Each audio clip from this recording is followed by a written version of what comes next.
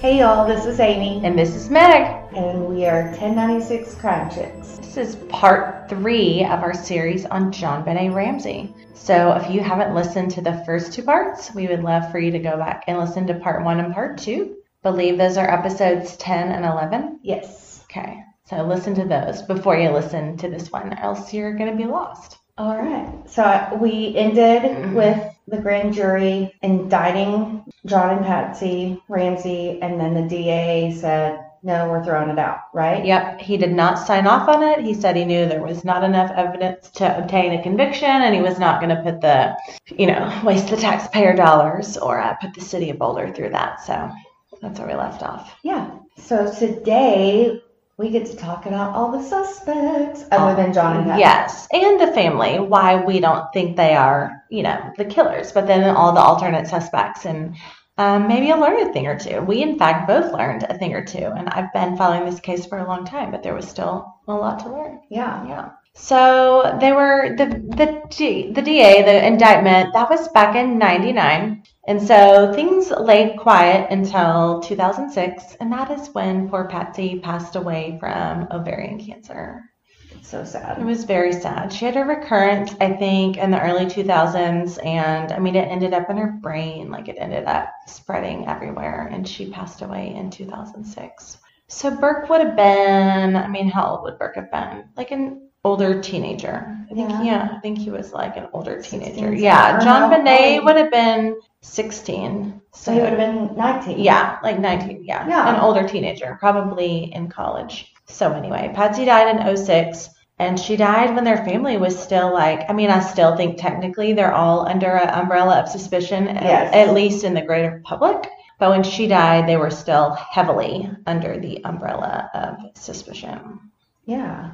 So in 2008, 2 years after Patsy died, the Boulder DA, he cleared John and Patsy of any wrongdoing in JonBenét's death. They came to this decision, they cleared them based on DNA evidence that was collected from her clothing. Mm-hmm. So at the time of the killing, none of this type of DNA analysis didn't exist. Right. Because, in 1996, the very first case, I believe, that they used DNA on was the O.J. Simpson trial, and that was in 95. Yes. But that was in the infant stages of DNA. Right. So they didn't have the testing that they have now. Right. When they had lots of blood and lots of things like that to test. I didn't know that the first one was with O.J. Simpson. Okay. I'm not positive, but I think that was the first case. But with the JonBenét case, there really wasn't blood like that or copious amounts of evidence like there were in the OJ case. So anyway, the type of DNA analysis that didn't exist then, but it's called touch DNA. Mm-hmm. So anyway, the DA, her name was Mary Lacey, and she's the one who cleared him. And she just said that the new DNA tests point to, her words were, an unexplained third party as possibly responsible for the killing. What I thought was super interesting is this touch DNA suggests that it was a male of Hispanic origin. That's crazy. Isn't that crazy? They can narrow it down to that. Yeah. They can narrow it down to that it was likely a male of Hispanic origin. So there was DNA found under JonBenét's fingernails, and this was found 2 weeks after the murder. And Alex Hunter, who was the DA at the time, he had access to that, so he knew that. So Alex Hunter knows these things whenever he refuses to sign the indictment. Mm-hmm. So he knows some things. Yeah. When he doesn't sign this. Well, and I think a lot of it came, I think that he knew that in his heart, he knew that they did not do it. But I also think that he realized that this case was going to cost a lot of money. And if you don't have a definitive answer, then why? Yeah. You just kind of look stupid. Your town kind of looks stupid for putting everyone through the ringer for that when you know that there's no way you're going to get a conviction anyway. Right.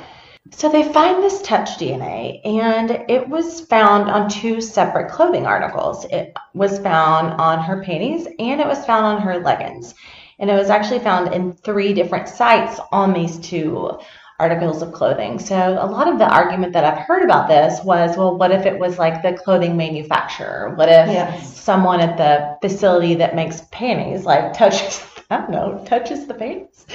And then Patsy doesn't wash them when they go on JonBenét, and then so those fingerprint or the touch DNA is from someone at the, I don't know, panty manufacturer. I don't know, like, or someone, I don't know, maybe someone in a store shopping who like touches the, I don't know, but people just say you can't prove that was the killer. Right. Just a piece of touch DNA you can't prove. But when it's on two different pieces of her clothing that were not made from the same manufacturer and on 3 different places on these 2 articles of clothing, then that was enough for the DA at the time, Mary Lacy, to say it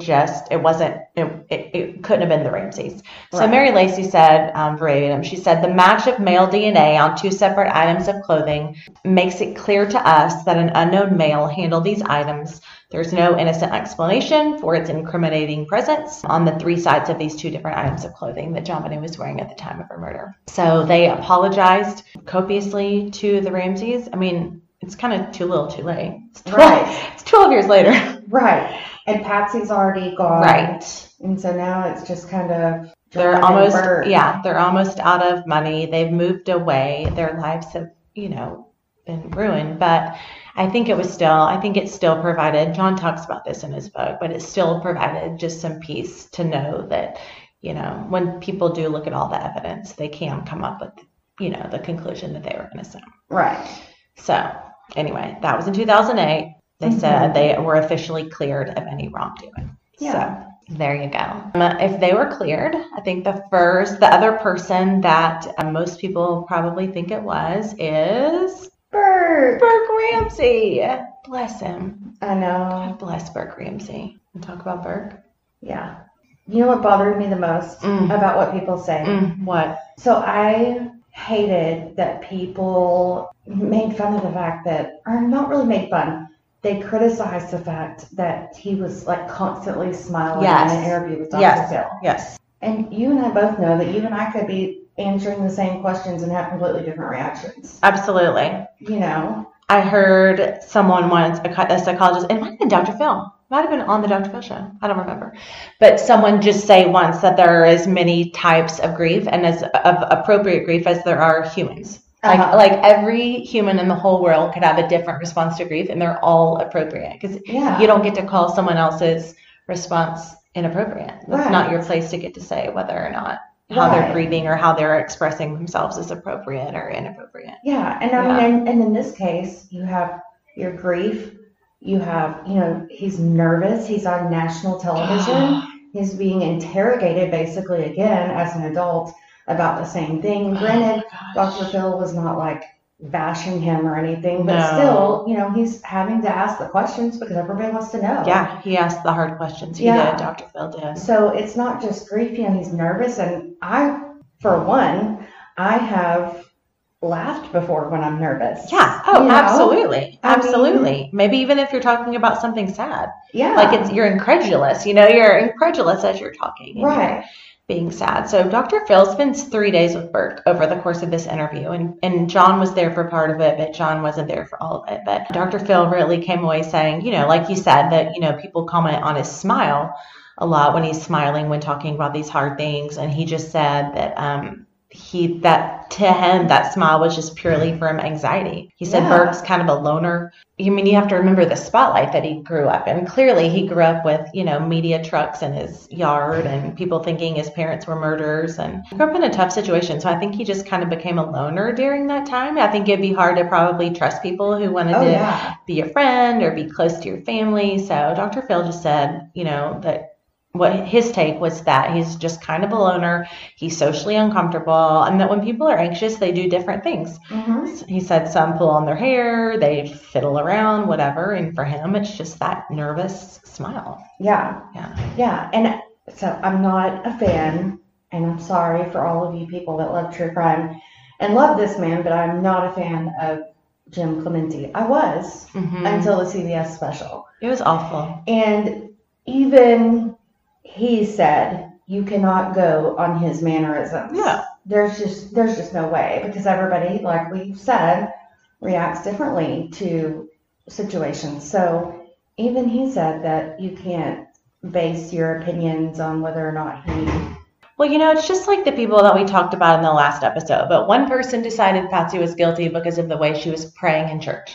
And one person decided that John was guilty, the investigator there on the day that it happened. And I don't even remember why she decided it. Something about the way he was acting. She decided he was guilty. And so people watch Burke and they decide he's guilty. And we don't get to decide if people are guilty. Mm-hmm. Evidence gets to tell us who is guilty and who is not guilty, but I don't think we just get to decide based on reactions or interpretations or anything like that. So there was the big special in 2016. It was the 20th anniversary of the killing, and so CBS did this big docuseries called The Case of JonBenét Ramsey. And all it was just total incrimination on Burke. Yes. Did you watch it? Oh, yeah. I was infuriated. It was infuriating. And what they did, I literally don't even know how they got away with this on network television, but they got like a dummy and put a blonde wig on her. Do you remember that? Uh-huh. They get a dummy and they put a blonde wig on her to look like JonBenét, and then they get a 9-year-old boy and a flashlight, because that's what they think that JonBenét was hit over the head with. No one knows that, but there was a flashlight found nearby that John does not think they own. He didn't recognize the flashlight, but it's okay. I have some info on that. Oh, good. So they give a 9-year-old boy in this show a flashlight and tell him to hit the dummy as hard as he can, and then they take the wig off and examine the head. So the head is made to be like a skull, and so to see if a 9-year-old is strong enough to crack a skull. I'm sorry, I'm the mom of 2 9-year-old boys, in fact, and I would never in my wildest dreams let them swing a flashlight as hard as they could at a dummy with a wig on it to see if they could crack a skull. No. That is disgusting. It is. It's very disgusting. Disgusting and terrifying. And I can't even believe that it was allowed on television. And I cannot even believe that whoever that boy was who did it, that his parents would ever allow such a thing. And that's what John Ramsey said after he watched part of it, and that's what he said. He just couldn't believe that his daughter's murder was being made into this like dramatic display for television. So people, it was just devastating to him to watch 9-year-olds bash fake skulls with blonde wigs on them, that could even be, something that CBS would make money off of. Right. It's so gross. But technically, they didn't really get away with it. No, they didn't. So Burke, through the family attorney, files a $750 million defamation lawsuit against CBS. And that's a lot of money. Yeah, that's a lot of money. But I don't even think $750 million, if I was Burke, would make anything worth it. No. 2 sisters dead, your mom's dead. Half the country thinks you're a killer. The other half probably thinks your dad's a killer. I don't even know that would make me feel any better. No. Maybe it was just teaching CBS a lesson. I think so. But I don't know that it... But I do think that it was the one, I guess, redeeming quality from CBS when they come back. So he won the lawsuit. We don't know how much it was. We know it was not $700. Right. They settled out of court. But his attorney said, Burke's attorney said, they came to an amicable resolution. So, we know that it was he probably made some coin. Right. Yeah. But the one redeeming quality that I think CBS came back with was, you know what, you're absolutely right. Yeah. What they said about how you were the only person that could have done this, that was wrong, and we should not have let that air. And I thought that was a little bit of a redeeming quality. I think so too. Yeah. It just wasn't based on evidence. And I think they realized that, and that's why they, gave him the money, because they realized that none of that was based on evidence, that it was just shock value that made people watch. So anyway, that was super sad. So Burke, apparently, he graduated from Purdue in 2010, so he's a smart guy too, and he's a software engineer, but he works from home. Dr. Phil said he just wants to work from home. He doesn't care to go be amongst crowds and a bunch of people. Can you blame him? No, and now he might not have to work so much anymore. If he just even settled for, I don't know, half that, $425? $325 mil, he probably doesn't have to work a whole lot. Shoot, even if it was $3 mil. $1 million? $300,000? Anyway, Burke probably doesn't have to work a lot anymore, but God bless him, he shouldn't have to, and I would never be jealous of Burke Ramsey. Yeah. So that's Burke. There was virtually no evidence incriminating Burke. Yeah. It was just so sad that they would think that a 9-year-old would do it. I just don't. You know, I'm the mom, like I said, I have 2 9-year-olds. I have 9-year-old twin boys at home, and they have a little sister who's 4. So we also have a 4-year-old, and our 4-year-old is spoiled rotten. She's a little girl also. Gets everyone's attention, gets the grandparent, you know, she's everybody's baby and the grandparents' baby. And I tell you what, I mean, I think they get jealous of her. Sometimes I do when she comes home with new toys or whatever. For the life of me, in the bazillion years, I can't even imagine them getting mad enough to like slap her in the face. No. Much less for anything to bash her in the head with a flashlight. Right. I just don't even think that's reasonable. Yeah. Or reasonable from a kid who after that never displays any psychiatric illness. So maybe Before or after. Before or after, Right. exactly. So he has no history of psychiatric illness, and then moving forward, he never shows violence. We talked about this in the last episode, but he never goes on to show violence to other children, girlfriends, anything like that. Right. I don't think that could just be an isolated incident where he No. harbors that much rage to kill his baby sister or to bash her in the head with a flashlight, and then to be a perfectly normal human being the rest of his life. I Right. mean, maybe a little anxiety, but for all intents and purposes, a normal human being that no one has ever come out against and said that he, you know, had anger issues or Mhm. violence issues. Yeah. So anyway, God bless Burke. Yes. We are not team BDI. We do not think Burke did it. Right. Not for a second. He looks just like his mom too, doesn't he? He does. He's really kind of handsome. Yeah. Okay. So, Amy, why don't you tell us a little bit about who else maybe could have done this? Yes. So there are a lot of suspects out there. I picked 5 suspects. 5, yeah. And they're all like viable suspects. Yes. I mean, And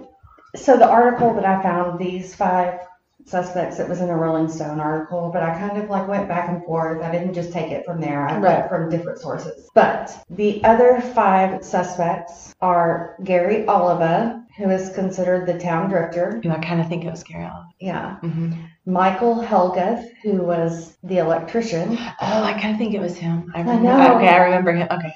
John Mark Carr, the school teacher. Yes. Which I'm sure everybody remembers. Yes. Linda Hoffman Pugh, the housekeeper. Yes. I'm hoping I'm saying that P-U-G-H right. I think so. Pug. I think it's kind of like Dr. Booth. We So. weren't sure. We might have ruined Dr. Booth's name too, but yeah. And then the last one, who really just kind of freaks me out, is Bill McReynolds, and he's kind of known as the town Santa. It's the creepy Santa. I think a lot of people have heard of the creepy Santa. Yes. He's a creepy Santa. Yeah, it's crazy. So we'll start with Gary Oliva. And we have a lot of information on all of them, but Gary Oliva was He is a valid suspect. Yes. He is valid. Yes. Okay. He was a 32-year-old known sex offender in Boulder. He also was a paranoid schizophrenic. Yes. He was also diagnosed as a paranoid schizophrenic. Yeah. Mhm. And that's just, it's Yeah. just crazy. Yeah. Yeah, he was a 32-year-old known sex offender in Boulder when John Bonet was found strangled to death in what some people say looked like a potential sexual assault since there was blood on her underwear and leggings. Oh. The convicted pedophile has been living had been living in the area on and off when police allegedly found a magazine cutout of John Bonet in his backpack after he was apprehended on drug charges in 2000. He was soon released, but core suspicions. I mean, he lived. So when this happened, y'all, he got his mail at a church right by the Ramsey home, and it was like, so that was kind of his most permanent residence, was this church. And it was like a block from the Ramseys. I mean, he was a transient basically, but always in that neighborhood. That was kind of the neighborhood that he frequented at the time. And he also was on the registered sex offender list because in 1991 he molested a young girl. So a few years before John Bonet, he was already a known sex offender of young girls. Yes. So he already had a penchant for young girls, and yeah. Yeah, so the Ramsey family had a long-time private investigator, and I even put this in my notes. Why did they need a PI for so long, even before she was murdered?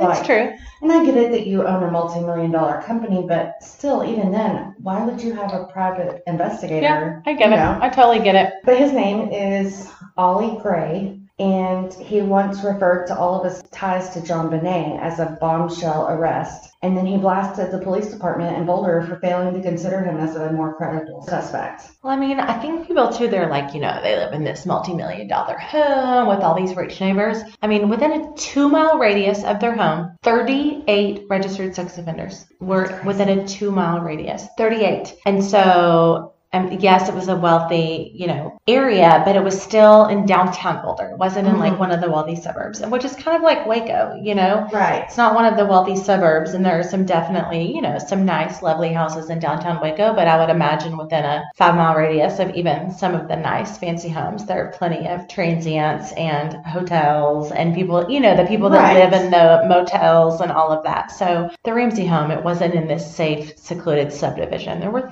38 registered sex offenders in their neighborhood at the time of this happening. And he was one of them. So Gary Oliva was one of them, lived about a block away. Yeah. Also, he was at a 1-year anniversary vigil for JonBenét in December of 97. And one of the PI that you're talking about, they saw him. He was in the front row at the vigil.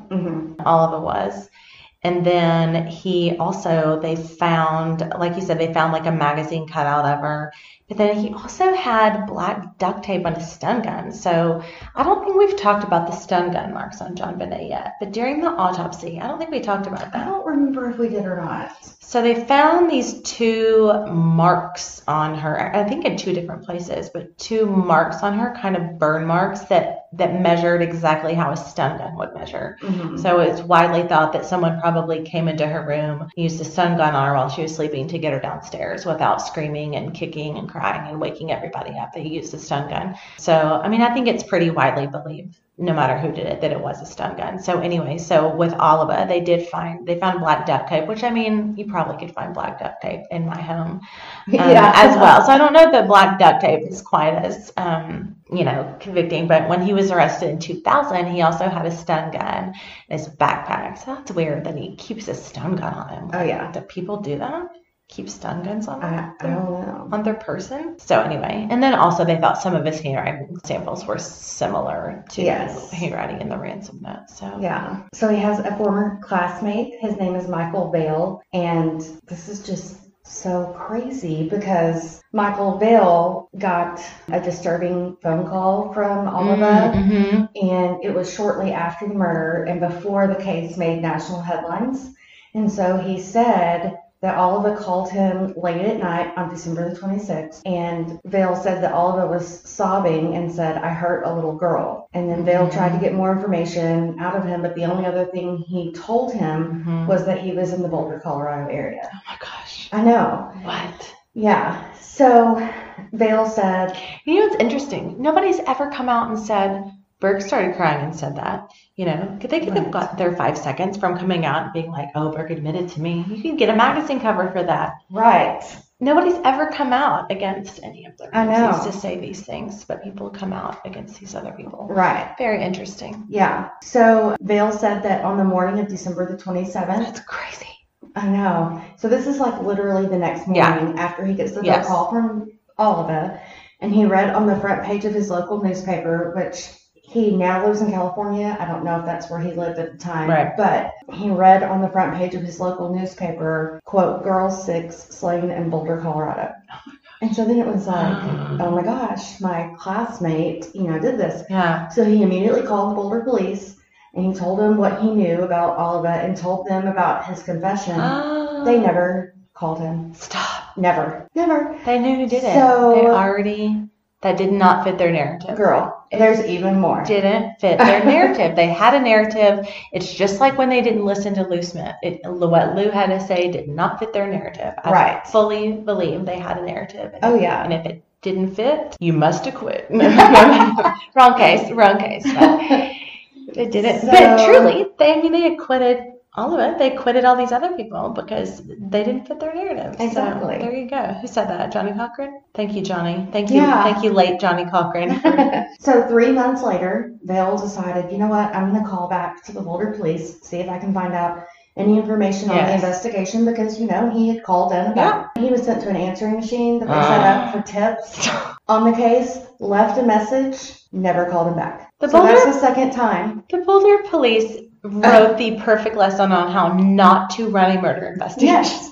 Could there be a worse murder investigation than this one? And then, another thing that I think he probably mentioned to the police department the first or second time that he called, it really kind of shocked him because Oliva at one point tried to strangle his mother. Yes. With a phone cord. A phone cord. And the way he tied the knots on the phone cord matched the knots on the rope The garrote. It around, was the same kind of garrote. around John Bonet. Yes. So it's really crazy. So Oliva is now in prison in Colorado for possession of child pornography. He's up for parole in 2020, but I hope he doesn't get out. I know. He started writing letters to Vale. Yeah. And Vale, of course, is like, well, I have to keep talking to him, So some of the letters, this is crazy. Mm-hmm. Quote, I never loved anyone like I did John Bonet, and yet I let her slip and her head bashed in half, and I watched her die. It was an accident. Please believe me, she was not like the other kids. Ooh, the other kids. In another letter to Vale, what? He said, quote, John Bonet completely changed me and removed all evil from me. Just one look at her beautiful face, her glowing, beautiful skin, and her divine God body, I realized I was wrong to kill other kids, yet she died and it was my fault. Yeah. So how did he find her? Like, I guess just living in the neighborhood or the pageant circuit? Well, I'm thinking probably both. Yeah. And, they probably had pictures in all the newspapers when she won. Oh, yeah. She won something. She won something like 2 weeks prior. Right. So, yeah, she won a pageant like 2 weeks prior. So I'm sure that was in the newspapers. And, it was easy to find out where they lived because 2,000 people toured their home for the Christmas tour. So, yeah. So that's Oliva. Oh, I have more. Oh, God. I have more. I have a lot more, actually. I totally think it's Oliva till Amy will bring up the next guy. And then I totally think it's him, too. And then the next person. There are these two. No, there are really these two that really strike a chord in me that I think it could have been. Right. Anyway, go on. So, Vale kept calling, at least twice. He called the Boulder police and never talked to him. And they decided, well, maybe we should consider him. Yeah, maybe. And when they arrested him in 2000 for unrelated charges, and then they found the photo of John Bonet in his backpack, a poem he'd written entitled Ode to John Bonet, and a stun gun, among other things. Stun gun, Yes. It's a normal. So several investigators, including Lou Smith, had theorized that the stun gun may have been used. Yep. And so they thought, maybe this could be a good guy. Yeah. But then they lost interest. They lost interest in him. Yeah, because the new DNA testing, it failed to match his DNA to the crime scene evidence. Yeah. However, the police department has since acknowledged that the crime scene was mishandled. Contaminated. Right. Horribly contaminated. Right. In 2002, Smith, again, we mentioned in the last episode that he has since passed away. But in 2002, he told 48 Hours that he still considered Oliva a suspect. Yeah. In addition to Smith, Vale, his classmate, still considered him a suspect. And Vale told the Daily Mail that Boulder police have placed, quote, too much emphasis on DNA matches when it's well known that the crime scene and evidence in the case was compromised. Right. So true. I agree with that. You can't have it both ways. You can't have it both ways. It was either compromised and then you can't trust the DNA or it was not. So Vale decided, I'm just going to keep talking to him because I want to see what I can learn. Right. Yeah. Can I get a confession out of him? He says he's been talking to him for over 2 decades now. Oliva is in prison, but he's only admitted to just killing her. That's it. Okay. He says he believes he will go to hell if he doesn't admit to it. So does Vale think he did it? I don't know, because he has, after all the phone calls that he's given to Boulder, he's also sent the letters to the Boulder police. Ah. And here's proof. I've told you about the phone calls. Now here's the written proof. Right. But they don't do anything. They want him to charge him with murder. But he says, he wants to know, even if there was like another person, tell me, give me whatever you have. Right. So the Daily Mail, because they're so, honestly, it's kind of like the National Enquirer. Right. They're just so reliable and trustworthy. Right. Yes. So according to the Daily Mail, in a recent letter to Vale, Oliva wrote, I pleaded guilty to the murder of John Bonet, as well as countless charges of assaults and sexual abuse against many children. There were various agreements made by me and the court, which I signed many pages. Wow. However, nobody can find anything about that at all. There's no such plea on Okay. the record. Okay. The arrest affidavit, so I have some parts of the arrest affidavit. It's redacted, but I'm pretty sure you can figure out who it's talking Yeah. about. So, according to the affidavit, when Oliva was arrested, Right. the police found all kinds of stuff on his phone. Mm-hmm. There was approximately 335 photos that had something to do with redacted. Okay. Okay. Good job. So, right. And then it says some were regular photographs of her, likely found online. Of those photographs, 19 were images from redacted autopsy. which are also online. Right. Easy to find. Likely from the photographs that had been leaked to the press in years past. Yep. There were also many photographs of what appeared to be shrines to redacted. Wow. It is unknown where these shrines are located or if they were created by Oliva or not. They also observed in the contacts section of his phone that there were many references to this redacted person. In the video section of the phone, they found several videos that were tributes to that person as well. So, because the Daily Mail is basically blowing them up, Right. the Boulder Police Department issued a statement, and what they, people assume is response to their The Daily story. Mail story. Right. So the Boulder Police Department says, quote, "The Boulder Police Department is aware of Gary Oliva and has investigated his potential involvement in this case, including several previous confessions. The department routinely receives information on this investigation. Information provided to the police department is reviewed along with the many tips and theories we receive. There are no new updates in this investigation and the department will not comment further." And that's it. Done deal. Yeah. All done. Yeah. No So, more Gary It's Oliva. crazy. Crazy. And he might get out of jail next year. And even really, if he's not her killer, clearly he's a nasty creep who Obviously. does not need to be on the streets. Right. So now we're going to move on to the next suspect. And I found all kinds of stuff about him. I kind of like, This is the other. Is this Helgoth? yes. Yeah, this is the other one I kind of think. Yes. Uh-huh. And I kind of, so when I was going through the stuff, there was some stuff that was just kind of all over the place. Yeah. And I just kind of mixed it all together. Yeah. So, a 68-year-old woman named Bernice Johnson is in prison at the Denver Women's Correctional Facility. Okay. She believes that her former partner and baby daddy, Ooh, that baby daddy. Todd Fuss, was involved in the crime. She wrote several letters to a documentary producer named David Tomasini Okay. of her opinion, and that the murder of John Bonet was actually a hired kidnapping that had gone horribly wrong. Which is a common theory. I think Right. most people don't think that someone broke in to kill her. I do Right. think people think it was a kidnapping gone wrong. So then they had to stage it. Right. That's common. Yeah. So she claims that there's no way that baby daddy had acted alone and that he had help from a man named Michael Helgoth, or however you say his name, Yeah. who worked at the junkyard. He is referred to as a hellraiser by many people. Okay. So, Hellraiser Helgoth. yeah. Okay. For many years, he was part of a theory which stated that there were two intruders. And even before Johnson had come out with the theory, Michael Helgoth was on the radar Okay. with the police. And I think the two intruder theory is common. That it would Yes. have taken two people to do Right. all of those things. Yeah. Yeah. So, according to Miss Johnson, baby daddy would take her to the same junkyard where Helgoth worked, and that he was very chummy, the baby daddy, Chummy, right. was very chummy with the folks who worked there. Okay. She said that at the time, she and Fuss had gone to the junkyard to look for parts for her MG. I don't know really why that matters, but oh well. She shared that Fuss seemed to know that the Helgoth junkyard had the same car parts which she needed.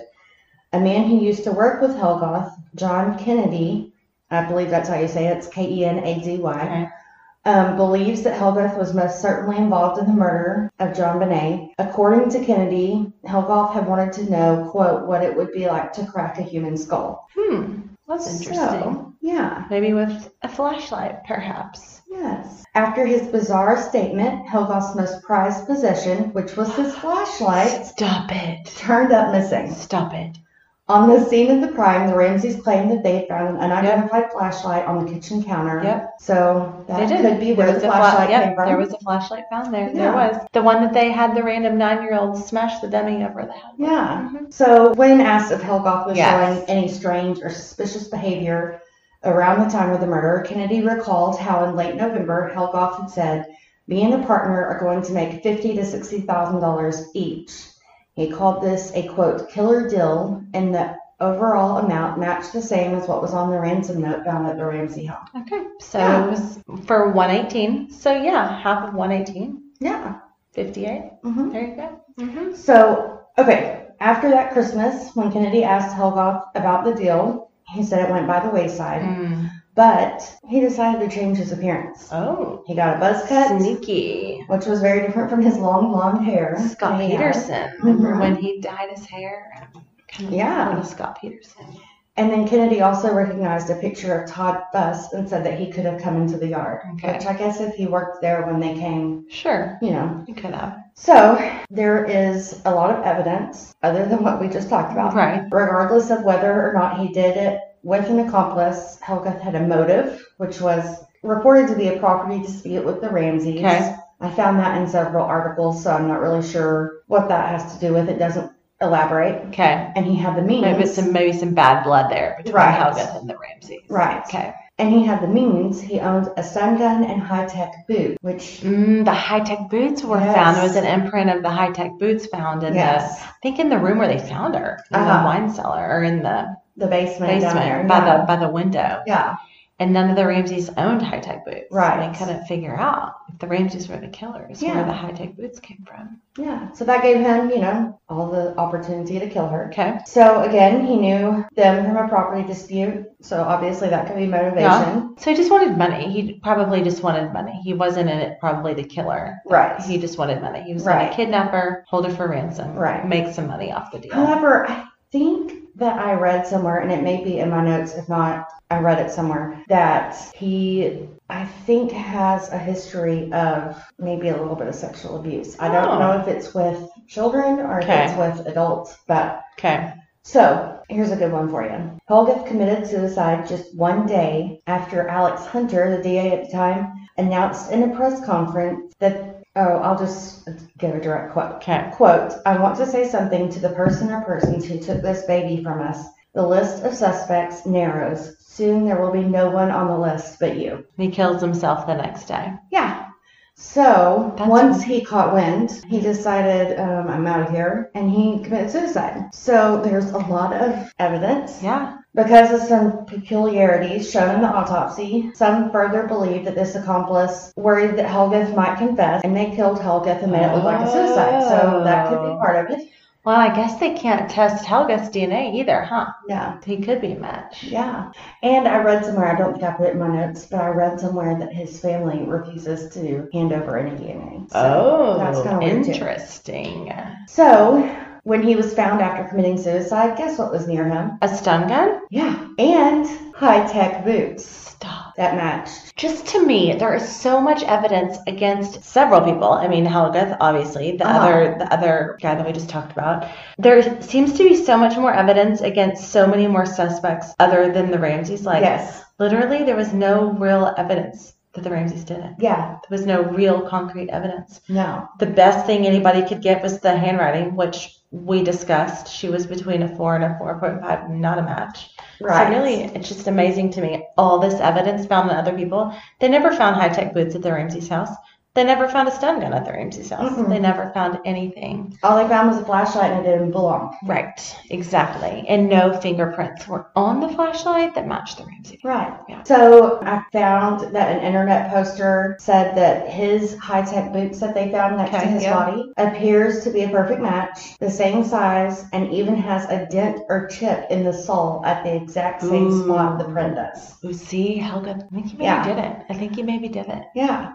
He also owned 2 wolf dog puppies whose fur, according to a documentary, exactly matched the 2 different colors of animal hairs found on JonBenét's body.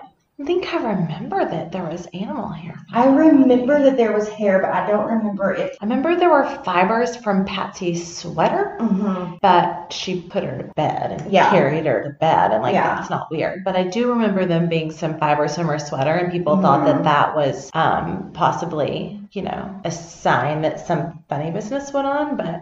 I feel like since she carried her to bed wearing that sweater, hello. Yeah, it's the mom. So anyway, Yeah. Okay. So that's what we have on Helgath. Ooh, he's a good one. Yeah. And he's very good. crappy guy, but he's a good suspect. So another one is John Mark Carr, and We all remember creepy John Mark Carr. yes, He was creepy. really creepy, and I didn't do a whole lot on him because honestly, he's creepy, and He's nobody, creepy. yeah, I mean, so he just confesses out of the blue. yeah, In what, 1996? yes, Yes, he just confesses out of the blue to strangulating in a graphic sexual detail. So they arrest him in Thailand. And that he had been living there because he was facing child pornography charges here in the U.S. And so, yeah, he reaches out to a University of Colorado at Boulder professor over an email in regards to a documentary that Tracy was making on the case. And these emails take this really disturbing turn, revealing his sexual fascination with JonBenét.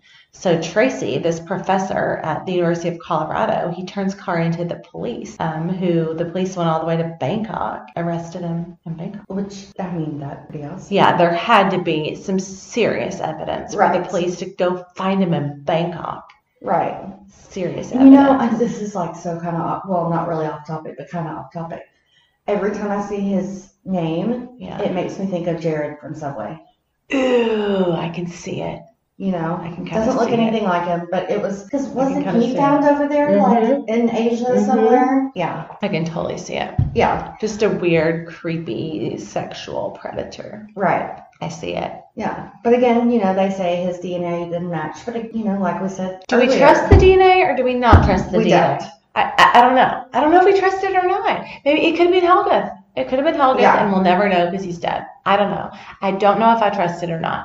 Well, and I mean, even the police admitted that the scene was mishandled. So They did, and I mean, could it have been an investigator? Did they test every investigator's DNA that was there I'm that sure day? they didn't. Did they test everybody at the funeral home and all of the? Well, I mean, I don't know. I don't know. I don't know if I trust it or not. Yeah. So Carr, he's crazy. Cray. Yeah. He wrote like in the diary, he calls himself, well, first in the diary he says, "Close your pretty eyes, sweetheart."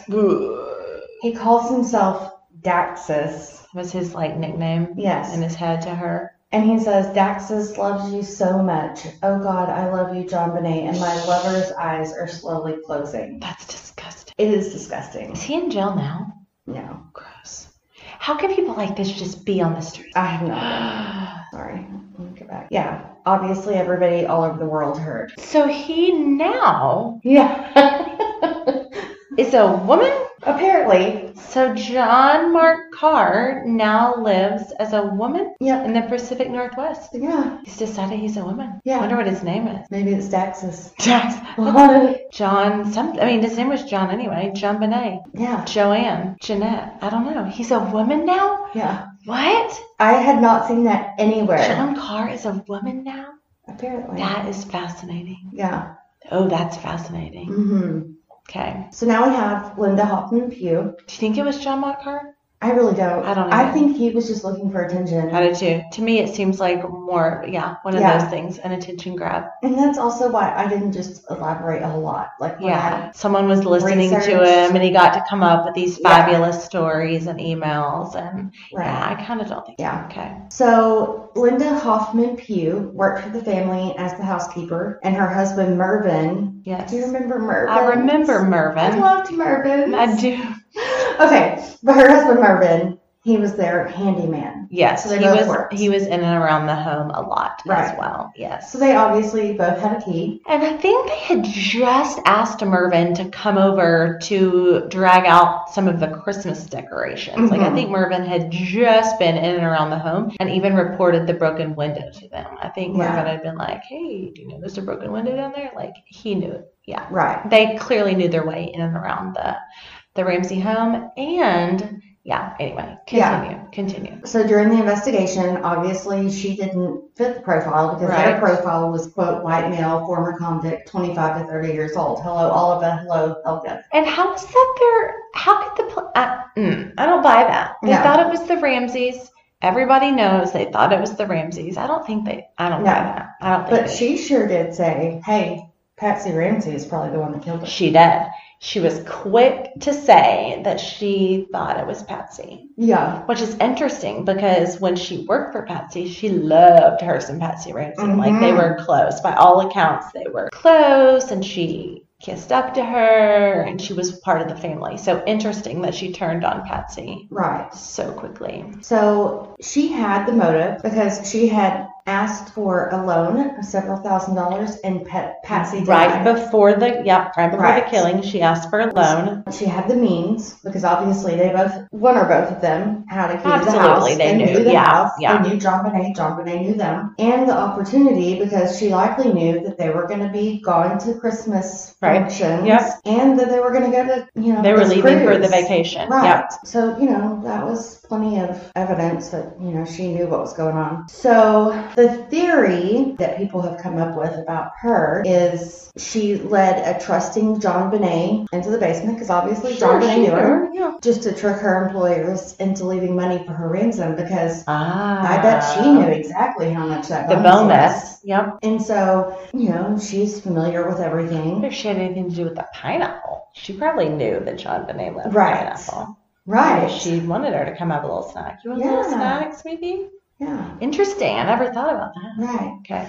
And then her alibi, it was not a good alibi. She said that she was asleep in bed and her husband slept on the couch because he took a sleeping medication. So neither one of them really had an alibi that was for the night of. Right. Yeah. So, anybody could speculate that she was involved. But all of that, evidence is circumstantial and she's never been formally accused. Another interesting piece on Linda Hoffman Pugh is that, so John and Patsy write this book called The Death of Innocence, after the crime or whatever, and they name the Pughs. They name, I believe, Creepy Santa, Bill McReynolds, and Linda Hoffman Pugh, or the Pughs, her and her husband, as possible suspects. And the Pughs sue the Ramseys after the book came out for defamation, I guess, or slander or whatever. And they lost the lawsuit.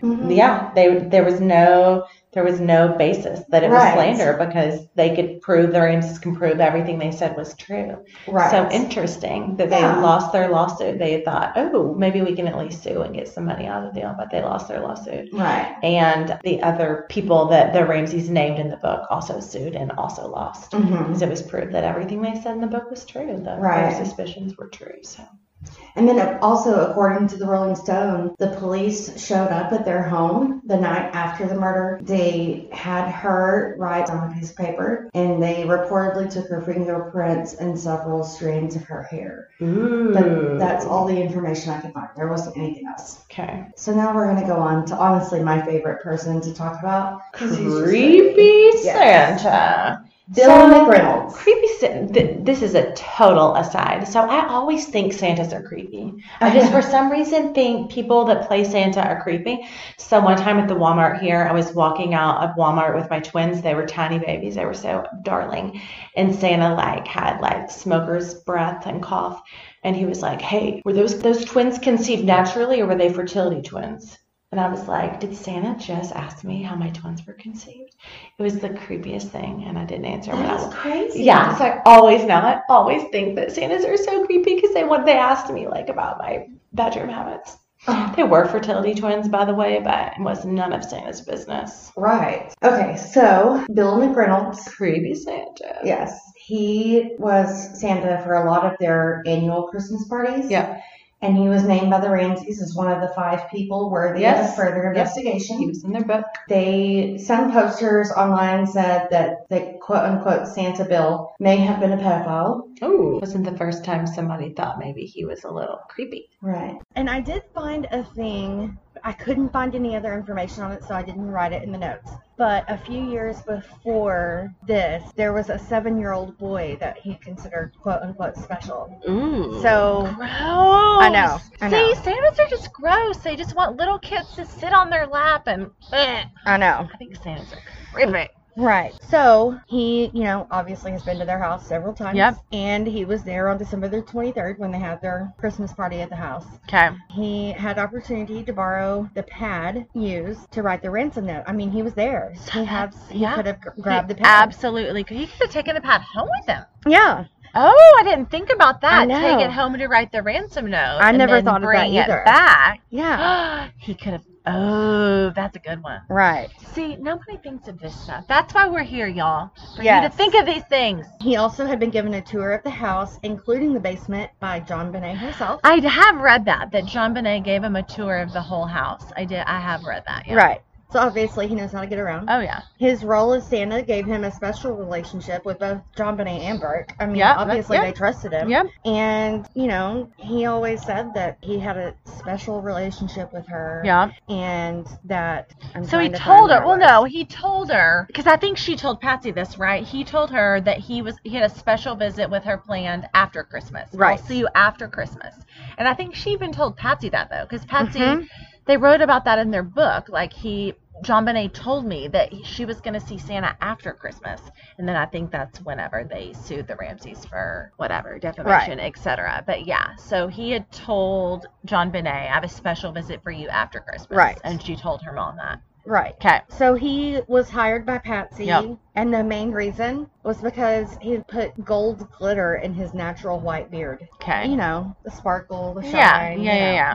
His first party in the Ramsey home in 1995, he said he was instantly struck by JonBenét's quiet smile and her, quote, pensive, almost retiring ways, and he saw within her something he described as an angelic glow. I just don't get why all these grown men are so like Infatuated. with JonBenét. I just I think know. it's weird. I know. She's clearly a beautiful little girl, but like, man, I know lots of beautiful little girls, but I Yeah. don't get what makes all these. There are probably just far more creepy, disgusting men in the world than I'm aware of. Right. Unfortunately. Yeah. So at this same party, the first party that he was a Santa for them, Yeah. JonBenét gave him a vial of gold glitter Okay. when he was leaving, and apparently no one had ever given him a gift when he was playing the town So Santa. that was special to him. Right. And she gave him another one this last Christmas that she was alive. So, Okay. you know, that was something that she liked to do. Gave him glitter. Oh, I guess Right. for his beard. I guess she Yeah. knew that he put glitter in his beard, so she got it. Okay. Right. Okay. So one of the things that he said was, quote, the stardust was all I took with me for good luck when I had heart surgery last summer. Gross. So he took the glitter with him to the hospital? Apparently, that was his good luck. That's so weird. So apparently, you know, He took the glitter with him to the hospital. as his good luck charm. But I'm just thinking, like, what sane, normal 60-year-old man does that? I don't know. That's so weird and gross. But he follows that up with, quote, her murder was harder on me than my operation. She made a profound change in me. I felt very close to that little girl. I don't really have other children that I have this special relationship with. Not even my own children or my own grandchildren. When I die, I'm going to be cremated. I've asked my wife to mix the stardust, which is the gold glitter, yeah. that JonBenét gave me with all my ashes, and we're going to go up behind the cabin and blow it away in the wind. Like, that's bizarre. Like, don't even have a relationship like that with my children or grandchildren. Like, first, why? Like, what kind of gross or weird or crappy dad were you or grandfather were you that you weren't close with any of them like that? But, like, you just see her for 30 minutes or an hour at a Christmas party a few times and you decide you're so close to her, like, you want to mix your ashes with her Yeah. glitter? Creepy McCreeperson. Creep-tastic. Yes. Murder or not, Bill McReynolds is a creepy dude. Yes. So, here's another thing that I thought was really odd. At JonBenét's funeral, he handed Patsy a vial, one of the vials that JonBenét gave glitter, him. yeah. And he walked away without looking at her. But she called after him and said, Santa, will you come to the party next year? He said, that won't happen. I have retired. It would be too painful to don the Santa suit ever again. That's so weird. It's so weird. He is weird. What do they think the motive is with Creepy Santa? I don't know. What would the motive be? Is it monetary? Is it to, like, steal her and keep her and, like, have her as his little side thing like they Right. did with, like, Elizabeth Smart? Was he truly a pedophile? Was he just a pedophile who wanted to abuse her? Like, I Right. wonder what his motive would have been. Right. So, you know, we talked earlier about how he had told JonBenét that he would that she would be receiving a special gift after Right. Christmas. Right. He wrote that in a card to her, so they did find it in the Ugh. trash. Here's some more creepy coincidence. Yeah, I didn't know about this one. A little more than 2 decades earlier, so it was actually 22 years earlier. Also on the exact same day that JonBenét was found dead in her basement.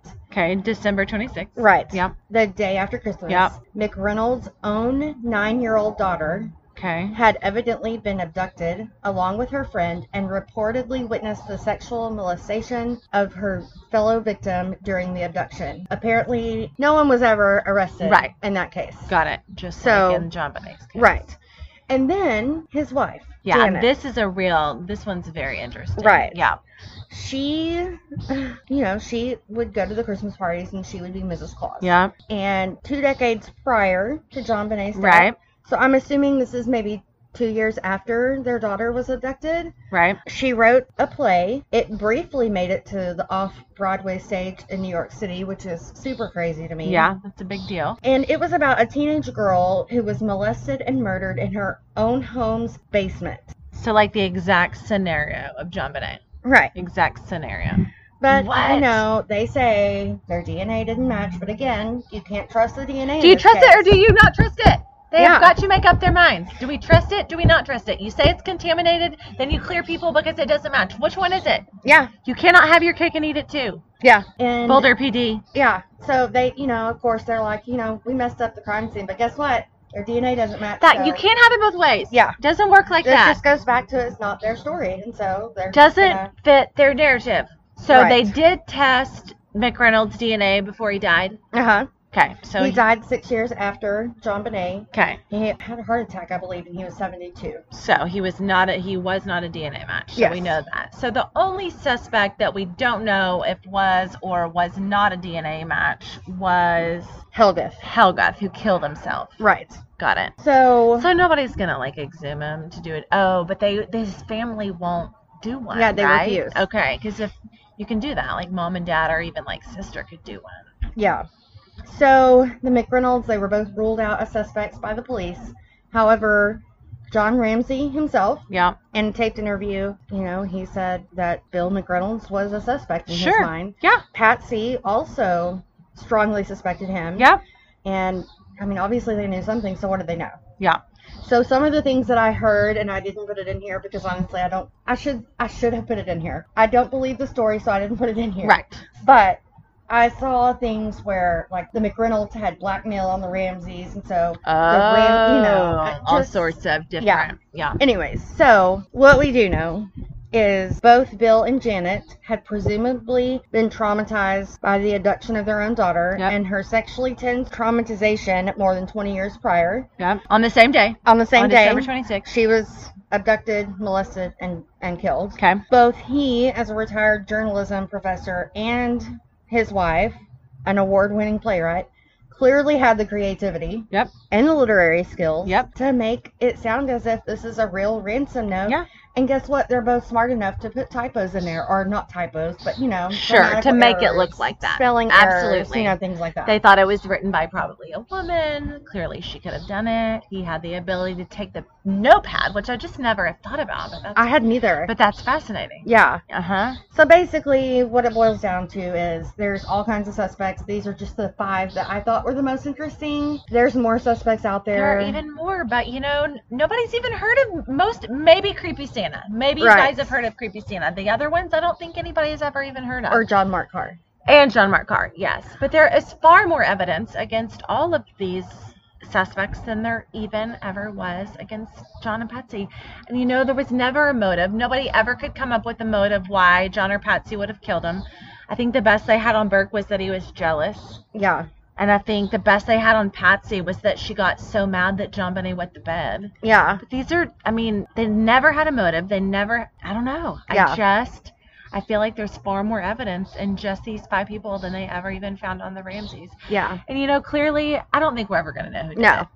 I just don't think we are. It'll forever be an open case because I think that the police, they have their mindset on Yep. it's the Ramseys and they Yep. refuse to, look any further Right. into anybody else, regardless of what kind of. And we all Evidence. know it's those first 24, 48 hours that are so Mhm. crucial, and those were gone before Yeah. they even had a chance to collect anything from anybody else. So I definitely don't think we're going to know anything. But I think that our hope in this, or my hope in this, is just that I even was talking to my mom and dad about this case. And do y'all remember this case? And the consensus is just like, oh yeah, everybody thought the parents did it. That's the one where the parents did it, right? I think that back then in particular, we didn't have access to the internet, and we couldn't hop on and read about alternate suspects or evidence or whatever.